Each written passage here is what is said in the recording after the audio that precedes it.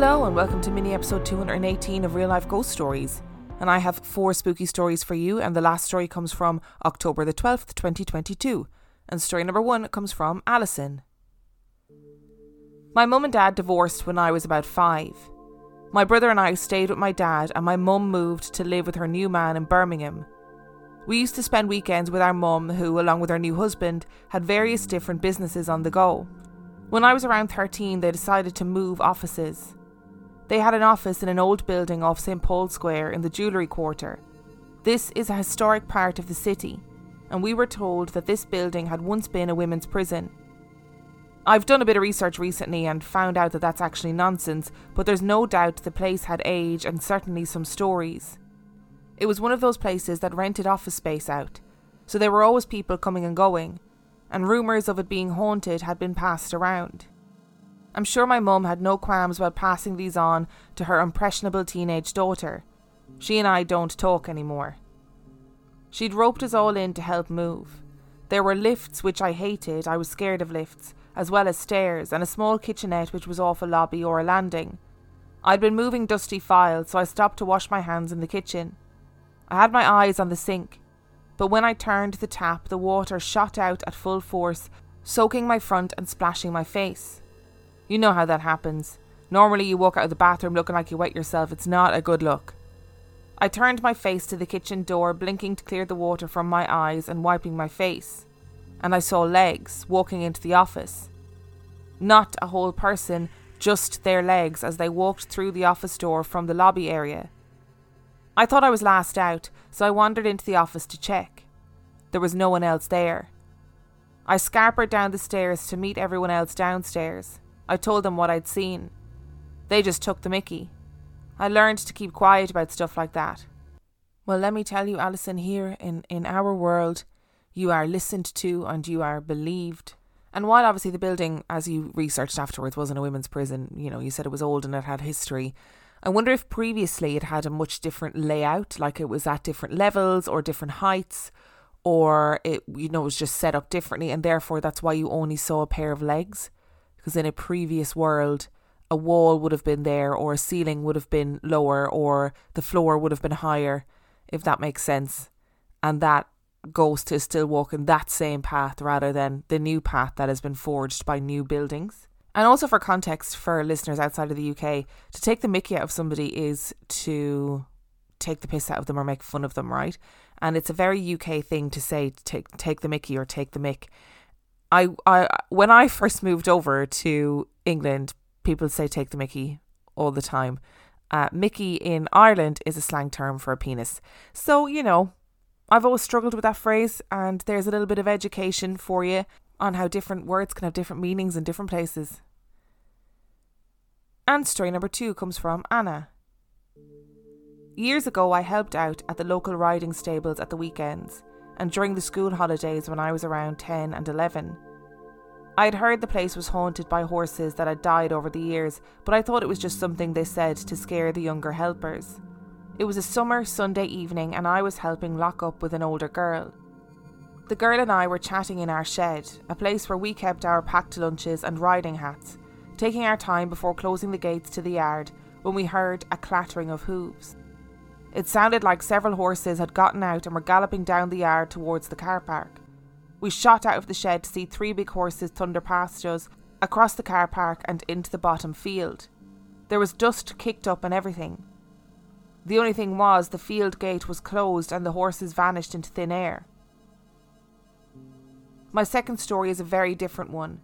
When I first met my then fiance's stepdad, I got a very weird vibe. From some of the things I saw him do to the young children when it was just me around, I could see that he was just nasty. He'd clap or laugh obnoxiously loud out of nowhere and take joy in startling the baby awake. Or he would be spiteful and rude without the rest of the family around. When he died, I felt odd because I couldn't be sad for such a mean old man. But the night of his passing, I noticed something in a dark corner of my room. Not a spirit, but like a dark ball of energy. It wasn't very big, so I just ignored it, but it was there the next night, slightly bigger. This dark, twisting mass of energy gradually grew bigger over a few days. Then I noticed one night it was closer than before. Not by much, but definitely closer. The next night again it was closer. It got to the end of my bed and was really starting to scare me. But for the next week leading up to the stepfather's funeral, it came closer and closer, getting bigger each time. I told whatever it was to leave me alone several times, but it was always there, closer and bigger than before. The day of the funeral came and I just had this feeling that this well-loved man was actually pretty horrible, like he had done some bad things in life and only my future husband and I knew it.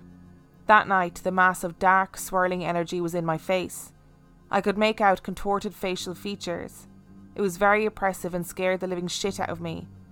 After screaming, "Just leave me the fuck alone," shoved my face into my partner's arm and kept the light on all night. And the next night it was gone. We talk about animals coming back all the time. Like dogs and cats in particular that come back to kind of make themselves known to their owners, or you hear the pitter patter of their feet, whatever it is. So I don't see any reason why horses wouldn't be the same. As far as I'm aware with horses, they're like intelligent, empathetic creatures. So why would they not have the ability to come back? And I think if you're going to see an apparition, that's a pretty majestic one to see, 3 horses galloping through a stables and into a field. I wouldn't say no to that apparition. It feels less Gates of Hell and more kind of Lord of the Rings vibes. I'm into it. I think in life as well, we have this habit of romanticising people after they've died. And I hate the phrase, can we normalise? But can we normalise even when somebody's died? Just kind of going, yeah, they weren't a very nice person. I don't have to be sad over everybody that dies ever.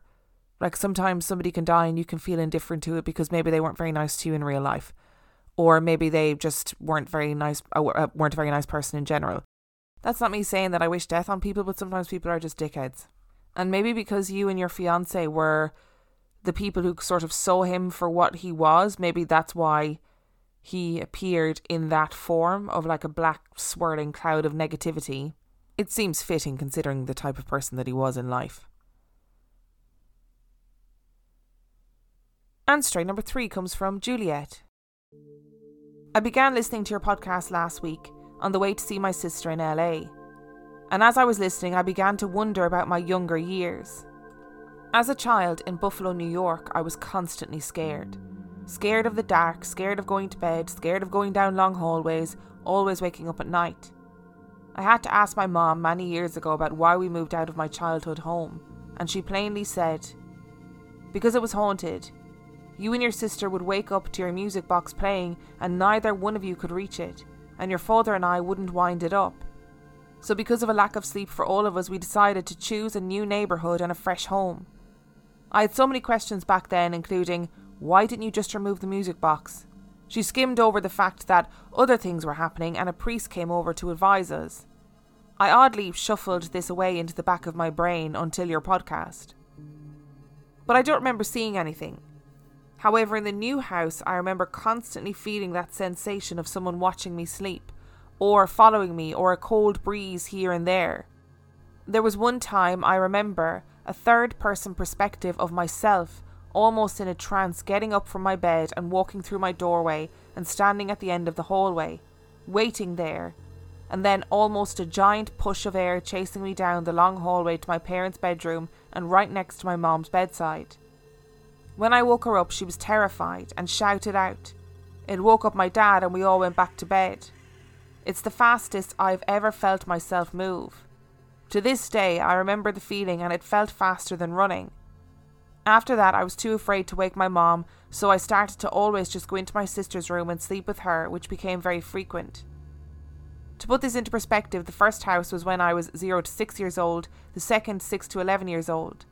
I am now 32 and have been living in California since 2000. I went out to the garage today to decorate for Halloween. I opened a bin that I thought was decor, and it was the music box. I had thought about it for the first time in 20 plus years, right there with other memorabilia. I ran inside to tell my fiancé and he agreed it was very strange. So I thought it would be fun to share with you how the universe aligns things, such as an object in a memory that I had while driving that hadn't been spoken about in decades. Oh, I love it when the universe aligns and just gives you a little dig to say, "Hiya, I am listening. I'm hearing your thoughts.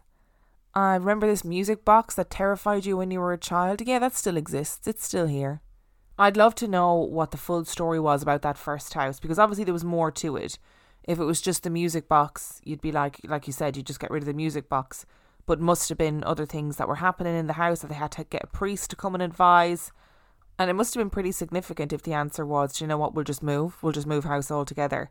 And then obviously you moved house, and then you constantly have those sensations of being watched or being followed, or a cold breeze here and there. And I get why you didn't wake your mum, because obviously you woke her after feeling that feeling of being chased down the hallway by a cold breeze. But then your mum must have been thinking, oh my God, we're not doing this again. We're not doing this haunted house shit again. No way. And I think if I was a mum in that situation, I'd just be like, you know what? Get haunted for all I care. We're not doing this again. Sorry, we've moved house. Be haunted. Get possessed. It's not my problem. And story number 4 comes from Rachel. Back in 2011, me and my fiancé were living in a new build flat in Bracknell. We are the type of couple that enjoy spending our evenings binge watching Netflix programs such as Unsolved Mysteries, Meet, Marry, Murder, When Missing Turns to Murder, that kind of thing. So one evening we had settled down to an episode of Unsolved Mysteries.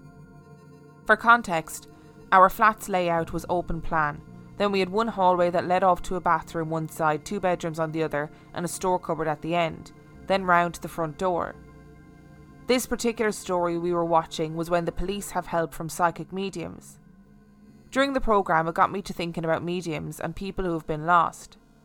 I turned to Mike and I said, if you could contact anyone via a medium, have you got anyone you would like to communicate with? Fortunately for Mike, he has only ever lost one person in his life, his great nan, but he wasn't particularly close to her, nor has he any memories of her that would be a topic of discussion. So he said she's the only one he's really lost, so he couldn't really answer it. Then he turned to me and I said straight away, obviously, mine would be my granddad. I'd want to speak to granddad, which he knew would be my answer. This is the same granddad that I mentioned in my last story that you read out in mini episode number 175, The Boy in the Doorway. Hardly any time passed. We'd turned back to the TV. Mike looks towards his phone, which is on the armrest of the sofa, and it had lit up with a notification. He then said, "What was your granddad's name?" And I told him it was John Wadsworth. And Mike said, "But that wasn't his real name though, was it?" And I told him that no, it was Owen. Why? With this, Mike handed me the phone. On the lock screen of Mike's phone was a LinkedIn notification that said, "Owen Wadsworth wants to connect with you." While I was looking at this, the exact same notification popped up again. I felt very spooked and couldn't quite believe it. I didn't know what to say. So I just thought, that's very strange, isn't it? And Mike, ever the skeptic, looked genuinely spooked and said, "What are the chances? What a coincidence." I wondered if it was a sign. And Mike said, "I'm not being funny, but I think if your granddad was around, he wouldn't be wasting his time here." And with that, boom. There was a big crash thud down the hallway, sending us both into mid-air. A few swear words were said and I burst into tears. I said in a tearful, panicked, scared voice, a little cross too, "Well, that was clever, Mike, now you've pissed him off." Mike looking down the hallway but not lifting his arse off the sofa, because he was definitely a little spooked too, said that he didn't mean it like that. I meant surely he'd be with your nan or your mum. And I was still crying in the corner, to be honest. I demanded that Mike go and check because I was not moving, and off he trotted down the hallway with the lights on full brightness. There was nothing. Nothing that could be seen that would have made such a crash. No picture frame fallen, nothing smashed, everything stood on the shelves. He opened the hallway cupboard up and the Hoover stick that was well balanced against the wall in there had fallen across the cupboard. Yet it had been in there for at least 2 days like that and hadn't fallen or moved. It could have been anything. It could have been that I had put something in there and knocked the Hoover stick which later had fallen. But what timing? It's fair to say that I deleted my LinkedIn account. Oh, listen, Rachel, what are the odds? What are the odds that at that moment where you said, "I'd like to contact my granddad," that a LinkedIn notification of your granddad's name comes through to say, "Owen Wadsworth wants to connect with you"? Like, I know there's obviously going to be more people of that name. Of course, I am very aware of that. I'm not saying your granddad is the only person that has ever had that name. It's incredibly odd that LinkedIn notification would come through at exactly that moment, exactly the same name as your granddad, while you were having that conversation. And then when Mike says, oh, no, like, it's what would he be doing around here? Don't be silly, kind of. Then there's a big crash in the cupboard. The crash I'd be more inclined to put down to kind of just a creepy coincidence. But the crash coupled with the LinkedIn notification, fuck off. That is weird, man. Thank you so much for listening to today's episode. Thank you to Alison, Anna, Juliet and Rachel for sending in your stories. Remember, the last story came from the 12th of October 2022. If you would like to send in your story, you can do so by emailing it to reallifeghoststoriespodcast@gmail.com. You can also check out the website reallifeghoststoriespodcast.com. And if you are desperate for extra content, you can sign up to Patreon. That is patreon.com/reallifeghoststories, where for $5 a month or $2 a month, you get access to heaps of extra content, as well as every single main and mini episode completely ad-free. And on that note, I shall see you next time.